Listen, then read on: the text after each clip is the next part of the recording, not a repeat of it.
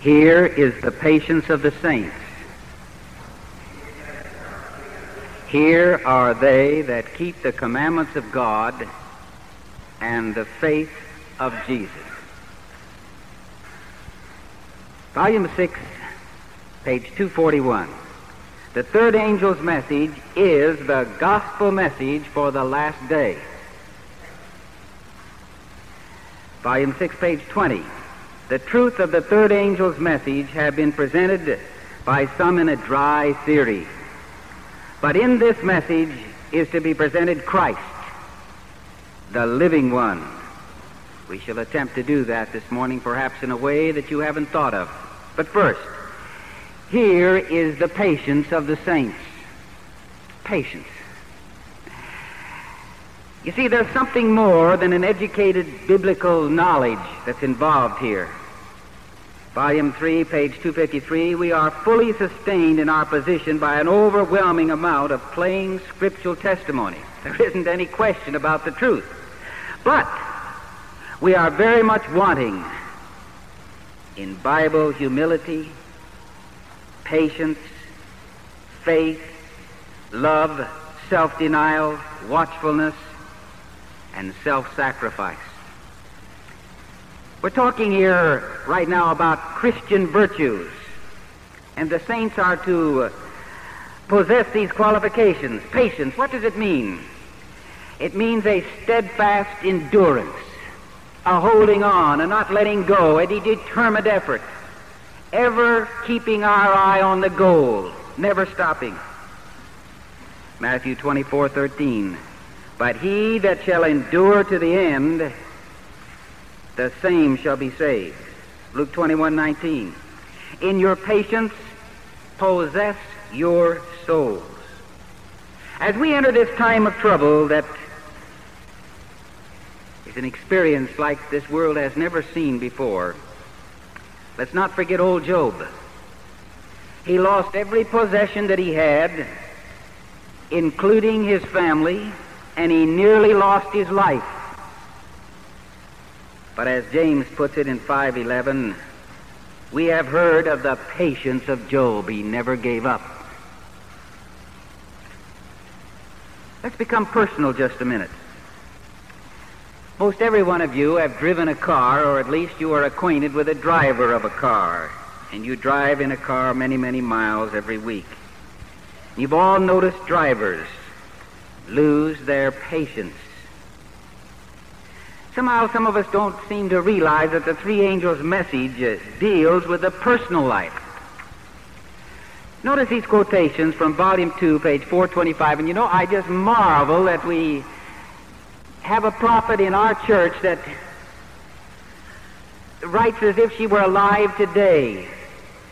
It's just like turning the page of what happens right now. Notice this.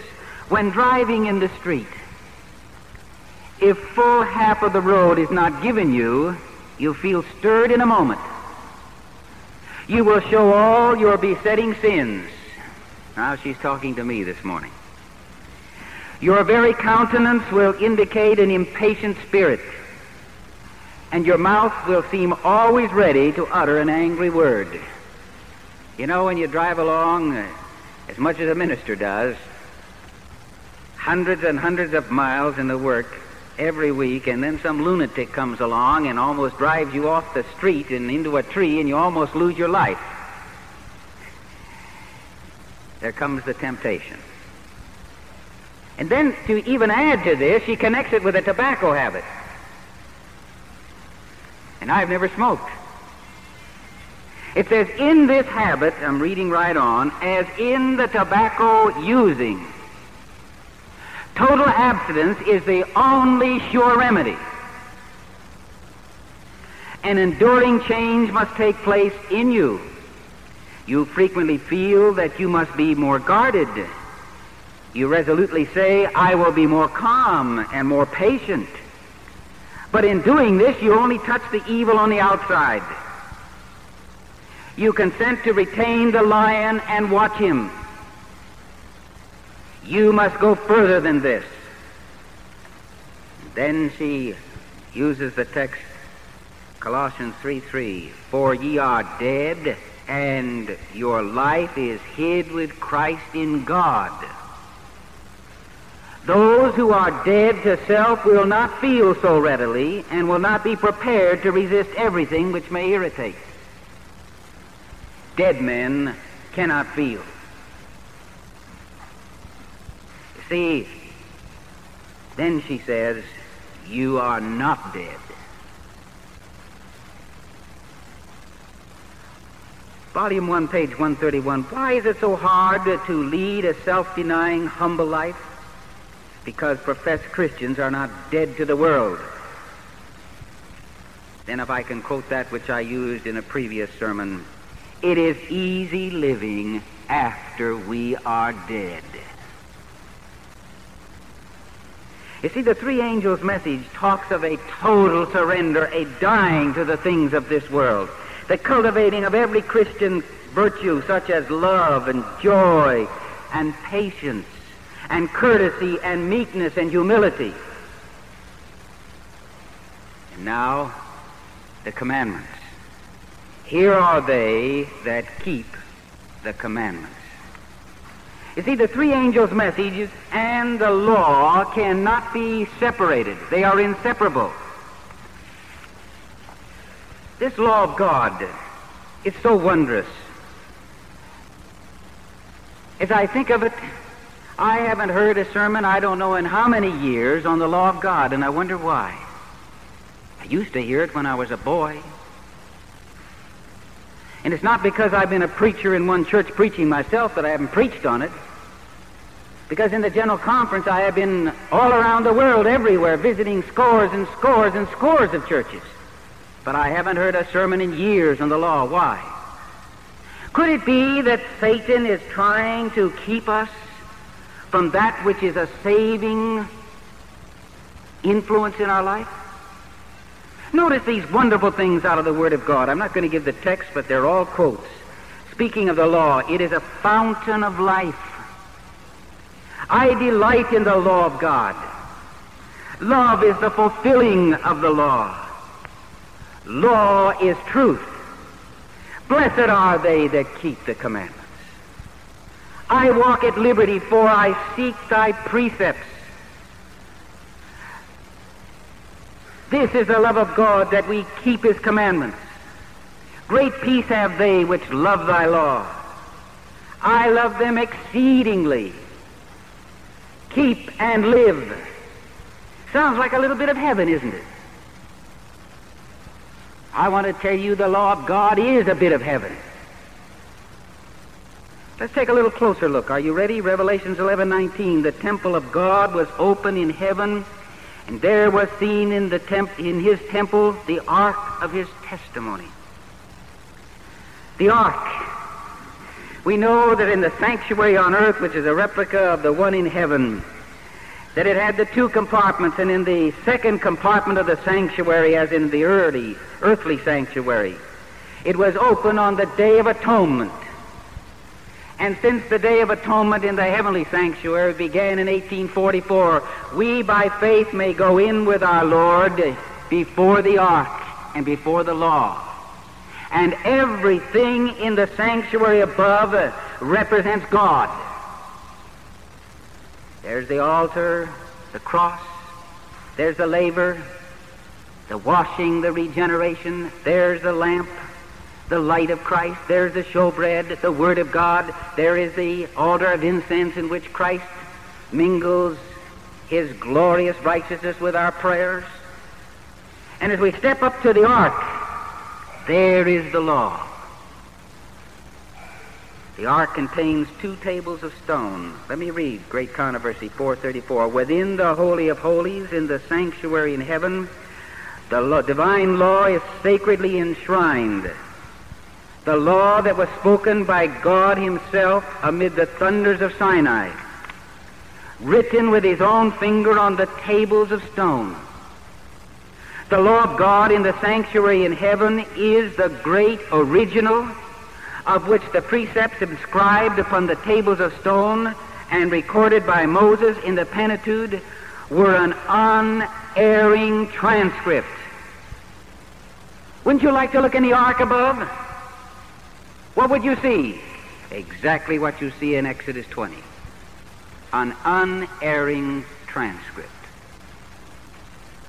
Now this law in heaven governs all heaven. Oh, but you say God governs. Very well. Great Controversy 434, the law of God being a revelation of His will, a transcript of His character. God governs, of course He does. His law governs, for they are synonymous. When you talk of the will of God, you are talking about the commandments. Psalms 119:89 says, "Forever, O Lord, thy word is settled in heaven." Psalms 111:7 and 8, all His commandments are sure, they stand fast forever and ever. And how the angels love to obey that law. And why shouldn't they? They have seen in the great theater of this earth what happens when man doesn't believe or teach or obey the law.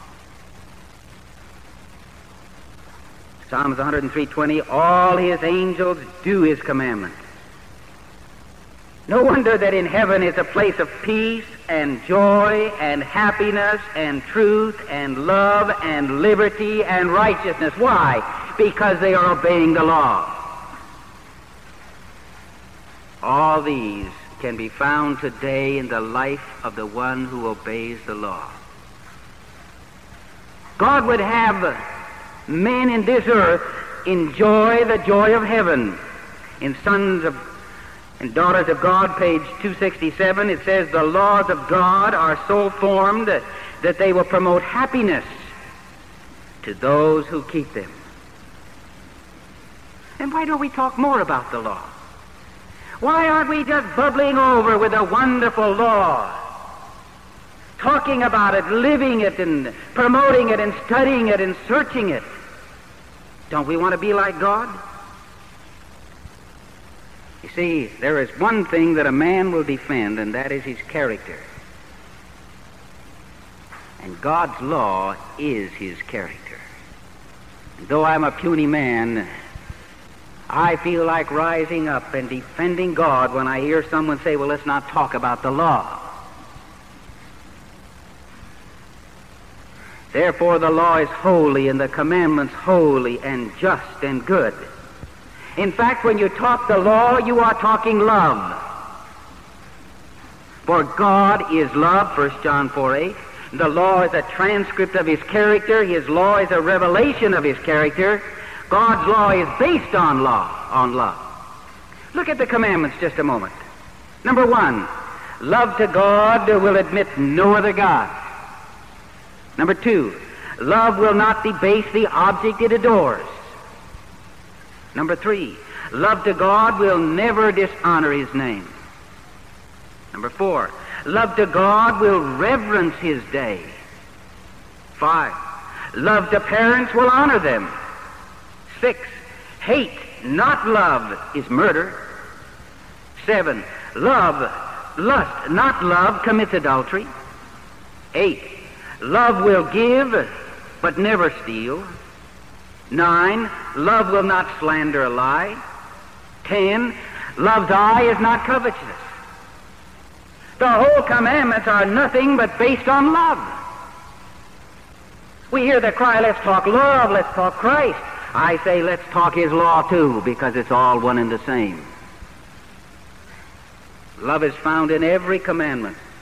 This is why Jesus said in Matthew 22:37-40, Jesus said unto them, thou shalt love the Lord thy God with all thy heart, and with all thy soul, and with all thy mind. This is the first and great commandment. And the second is like unto it, thou shalt love thy neighbor as thyself. On these 2 commandments hang all the law and the prophets. Whether it's the Old Testament or whether it's the New Testament, it is all built upon the law. Every attribute of God is also given to His law. Consider just a few of them. Is God holy? The law is holy. Romans 7:14. God is perfect. The law is perfect. Psalms 19:7. God is just. The law is just. Romans 7:12. God is pure. The commandment is pure. Psalms 19:8. God is forever. His commandments are sure. They stand fast forever and ever. Psalms 111:8. God is life. His laws were ordained to life.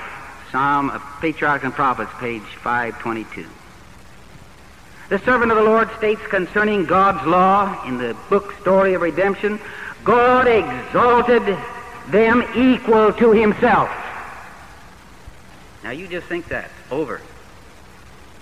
These 10 commandments have been exalted by God equal to himself. Why? Because they represent God, his character.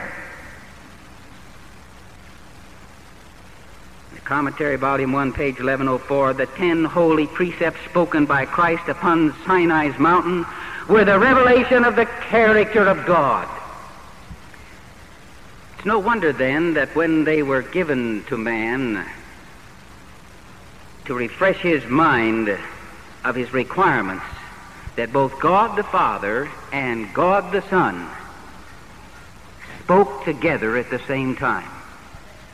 Let me read that. Historical Sketches, page 231.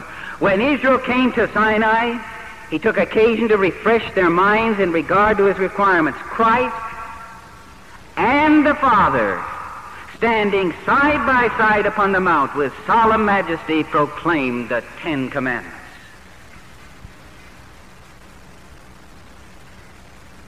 My Life Today, page 41, the 10 commandments, thou shalt and thou shalt not, are 10 promises. Don't we like to talk about promises?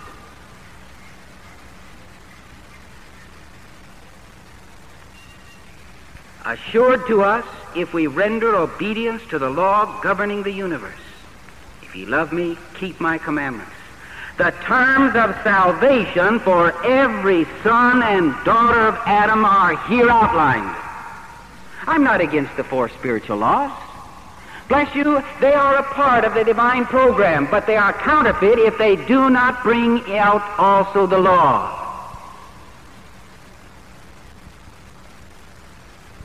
For to know the commandments is to know God. This is why there was the expression of David, open my eyes that I might behold the wondrous things out of the law. I want to tell you, we've been losing a lot lately, allowing things to creep in and afraid to speak of the law in our Sabbath school and so forth because we might be called legalistic. There's nothing legalistic about God. God is love and his law is love. No wonder Satan hates the law, because he hates God. No wonder he doesn't want us to talk about it. He attempted to abolish the law in heaven. And that's why there was war in heaven, and that's what the great controversy is all over. It's over the law.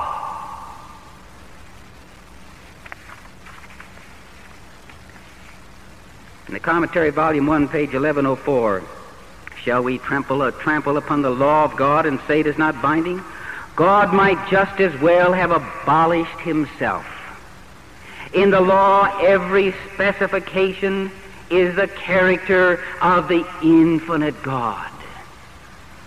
Oh, how we should be studying the law. How we should be praying that it be written in our hearts. Oh, how we should be praising God that we know his law, that we are acquainted with his law. How Satan fools so many. The hearts of many are at war with God. I'm reading from Volume 6 of the Commentary, 1096. They are not subject to his law, only as they come into harmony with the rule of his government can Christ be of any avail to them. That's why I say when you go and you lead people to Christ, don't teach the law from them. They may accept the Christ, but they're accepting the counterfeit. For this is what she says. Only as they shall come into harmony with the rule of his government can Christ be of any avail to them. They may talk of Christ as their Savior, but he will finally say of them, I know you not. You have not exercised genuine repentance toward God for the transgression of his holy law, and you cannot have genuine faith. Oh, we need in leading individuals to Christ to let them see the eternal law of God, the character of God. And then they see themselves as sinners. And they see that they have not followed, and in brokenheartedness they cry, oh God, have mercy upon me. And then it is that God can do something for them. Here is found the reason for the cross. The honor of God's law had to be maintained. It could not be changed, even as God cannot be changed. But man had sinned. God loves the sinner. Sin is a transgression of the law. The wages of sin is death. But God so loved the sinner, he so loved you, he so loved me, that he found a way that we could be saved. His Son would give of himself a sacrifice for our sin. Those beautiful words of Isaiah 53:5, he was wounded for our transgressions. He was bruised for our iniquity. The chastisement of our peace was upon him. Add to that classical gem of Desire of Ages 25, how I love to go over it and over it. Christ was treated as we deserve, that we might be treated as he deserves. He was condemned for our sin in which we had no share, that we might be justified by his righteousness, in which we had no share. He suffered the death which was ours, that we might receive the life which was his. With his stripes we are healed. Oh, what a wonderful Savior. What a God. His death showed the wonderful love of God and the immutability of his law. The greatest longing of the Christian is to be like this great Savior, to be like Jesus. But to be like Jesus is to be like God. For Jesus said, he that hath seen me hath seen the Father. And if you want to know what God is like, study his law. In Desire of Ages 69, the law of God is an expression of his character. As we receive the principles of the law into the heart, the image of God is traced in the mind and soul. Oh, I want to be more like God, don't you? I want the image of God traced, as we've been studying in our Sabbath school lessons. But it comes through the study of the law and the knowledge. To know the law, to believe the law, and by God's grace and help to live the law is to know God and to experience the divinity of God within. Our aim should be to do the will of God. Not everyone that saith unto me, Lord, Lord, shall enter the kingdom of heaven, but he that doeth the will of my Father which is in heaven. What was the will? Jesus said, I have kept my Father's commandments. Jesus did the will of God. I seek not on my own will, but the will of my Father. The law of his life was the Father's will. Desire of Ages, page 486. This is what guided him. This is what kept him. This is what molded him. And our only hope is to accept the Lord Jesus, for by an accepting Jesus, we accept his law. This is how we discover freedom. It is freedom or it is slavery. Desire of Ages 466. Every soul that refuses to keep himself, to give himself to God, is under the control of another power. He is not his own. He may talk of freedom, but he is in the most abject slavery. He is not allowed to see the beauty of truth, for his mind is under the control of Satan.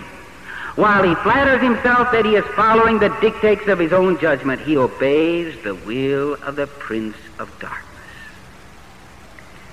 If the Son of therefore shall make you free, ye shall be free indeed. The law of the Spirit of life in Christ Jesus sets us free from the law of the sin and death. The highest sense of freedom is in surrender. What is surrender? Surrender is to stop fighting. It is submission.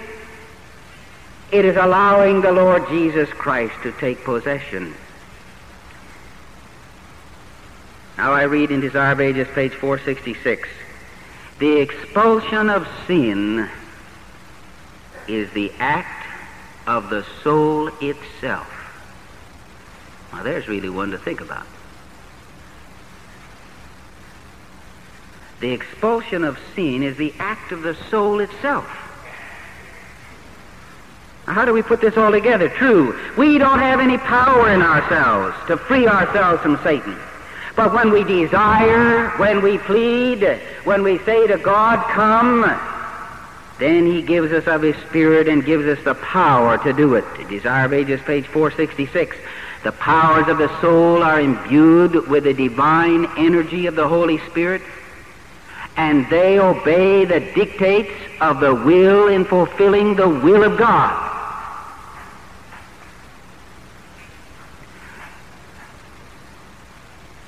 No wonder in the new birth God writes his law in the heart. Now what it says, Hebrews 10:8-10, for this is the covenant that I will make with the house of Israel after those days, saith the Lord. I will put my laws into their mind, and I will write them in their hearts, and I will be to them a God, and they shall be to me a people. Oh, how we should be praying for God to find our hearts so pliable and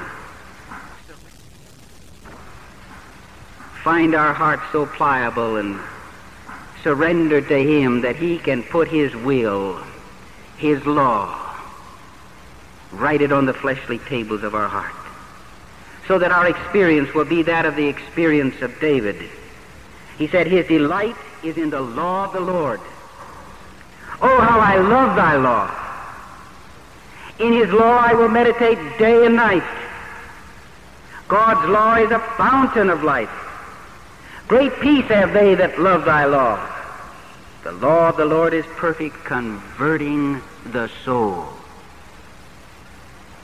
Paul summed it all up. This is the love of God, that we keep his commandments. But you say, oh, they're so high. They're impossible for me to keep.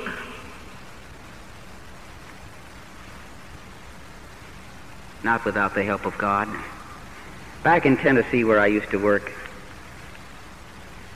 the Southern Union have a lot of people called the hillbillies.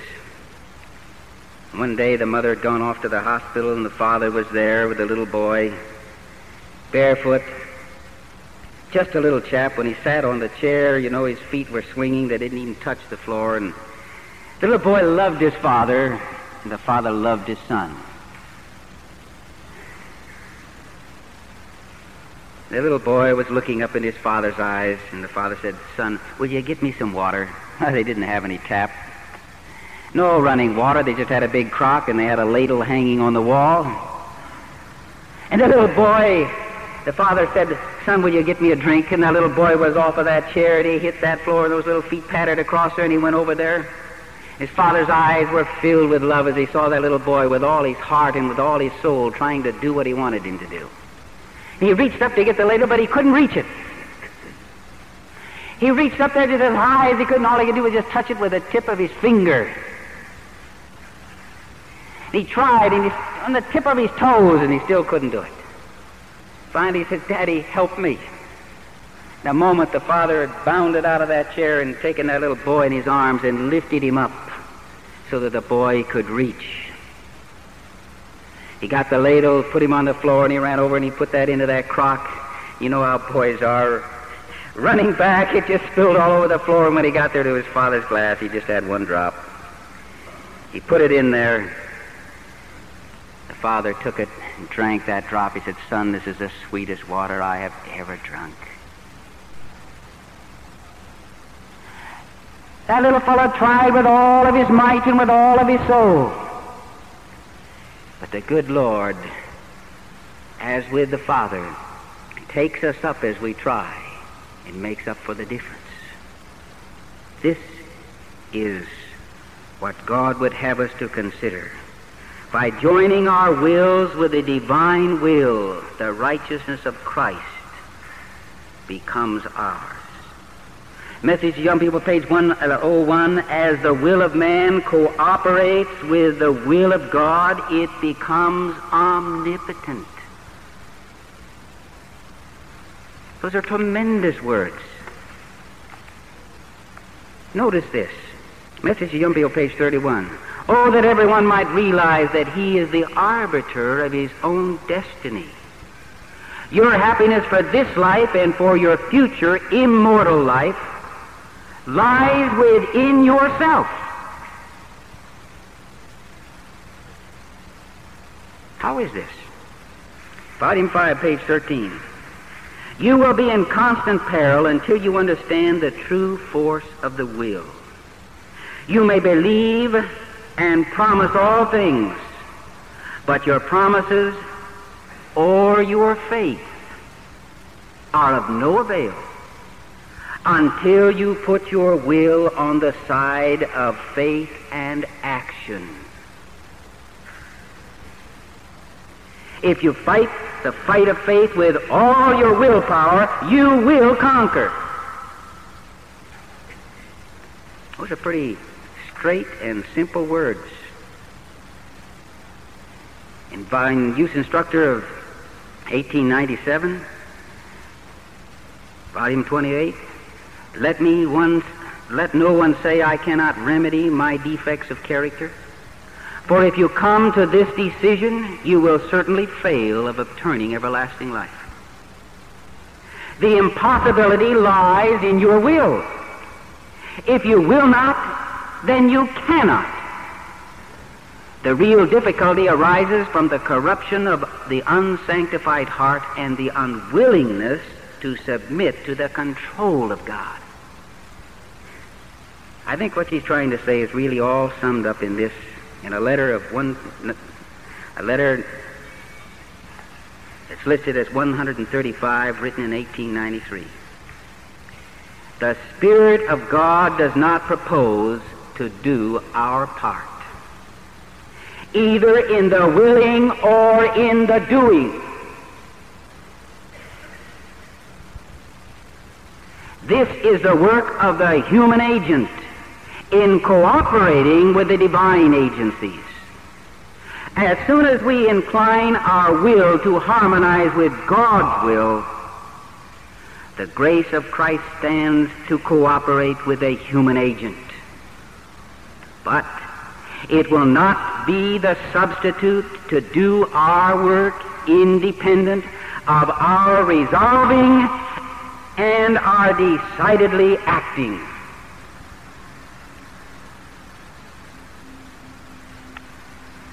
Maybe I can illustrate this for you. I've done a lot of travel in the world. Some of these harbors are extremely dangerous. Tides come in 30 feet or more in height. Or the tide goes out and you see the rocks over here, you see the rocks over there. It's enough to frighten you, for you can see the tremendous, the terrible power of the water. You know that if you hit a rock, you're lost, you're gone. And so they take on the harbor pilot. And he comes on that ship. You want to know something? The harbor pilot never takes the wheel. He stands in back of the pilot, and he tells the pilot what he must do. 20 degrees to the left, 20 degrees to the right, straight ahead. And if that man piloting the ship looks out and sees a rock, decides I may hit it, I'm going to turn, then he will go down. By absolute faith, he must do exactly what the harbor pilot tells him to do. And in doing it, he will get in through. God is never going to make these decisions for us. He is never going to do these things for us, except in that as we do as He says, He supplies the power. She continues, therefore it is not the abundance of light, the evidence piled upon evidence that will convert the soul. It is only the human agent accepting the light, arousing the energies of the will, realizing and acknowledging that which he knows is righteous and truth, and thus cooperating with the heavenly ministrations appointed of God in the saving of a soul. You see, it is the Holy Spirit that God brings to our aid. In this conflict of righteousness, we can be successfully only by divine aid. Our finite will must be brought into submission to the will of the infinite. The human will must be blended with the divine. In the letter 44 of 1899, when the will is placed on the Lord's side, the Holy Spirit takes the will and makes it one with the divine. This is why our will, as she has stated, can become omnipotent. Those are tremendous words. By joining our will with the will of God. What is His will? It's the same as His law.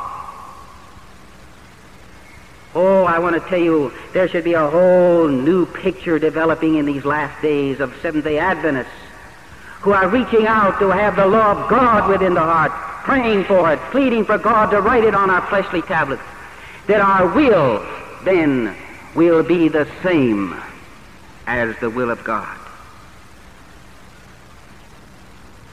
Great Controversy, page 468.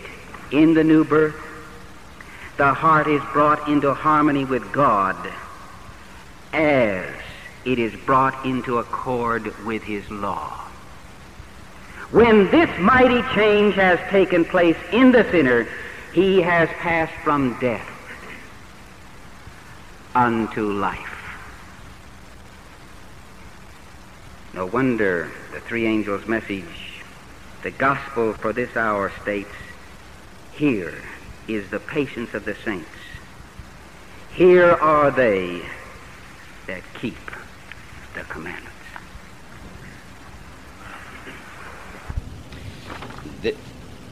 I hope you received a rich blessing in listening to this tape. I surely did. Dean was so impressed, she said, we must send this tape to all our Keep the Faith friends. Bob and Burl Duff mailed it to me. It was given during a spiritual retreat in California. I am so thankful for their thoughtfulness. This sermon, given some 21 years ago, is needed more today than ever before. A divine knowledge of God's law produces real, true-blooded Adventists who will remain faithful and become genuine soul winners in finishing the work. But it is evident throughout our church leadership today that many have strayed from the truth by promoting that we preach only love and unity and join the ecumenical movement. For in this way we can fill our churches as we become like the churches of Babylon through such endeavors as celebration, drama, showmanship, entertainment, and the foot-stomping music of so-called Christian rock. But they are dead wrong. Only the plain, positive preaching of the law of God, given in love, will produce lasting converts who are brought to conviction by the Holy Spirit. Don't be intimidated by the devil's cry of legalism. Stand up for your God's character, His holy law.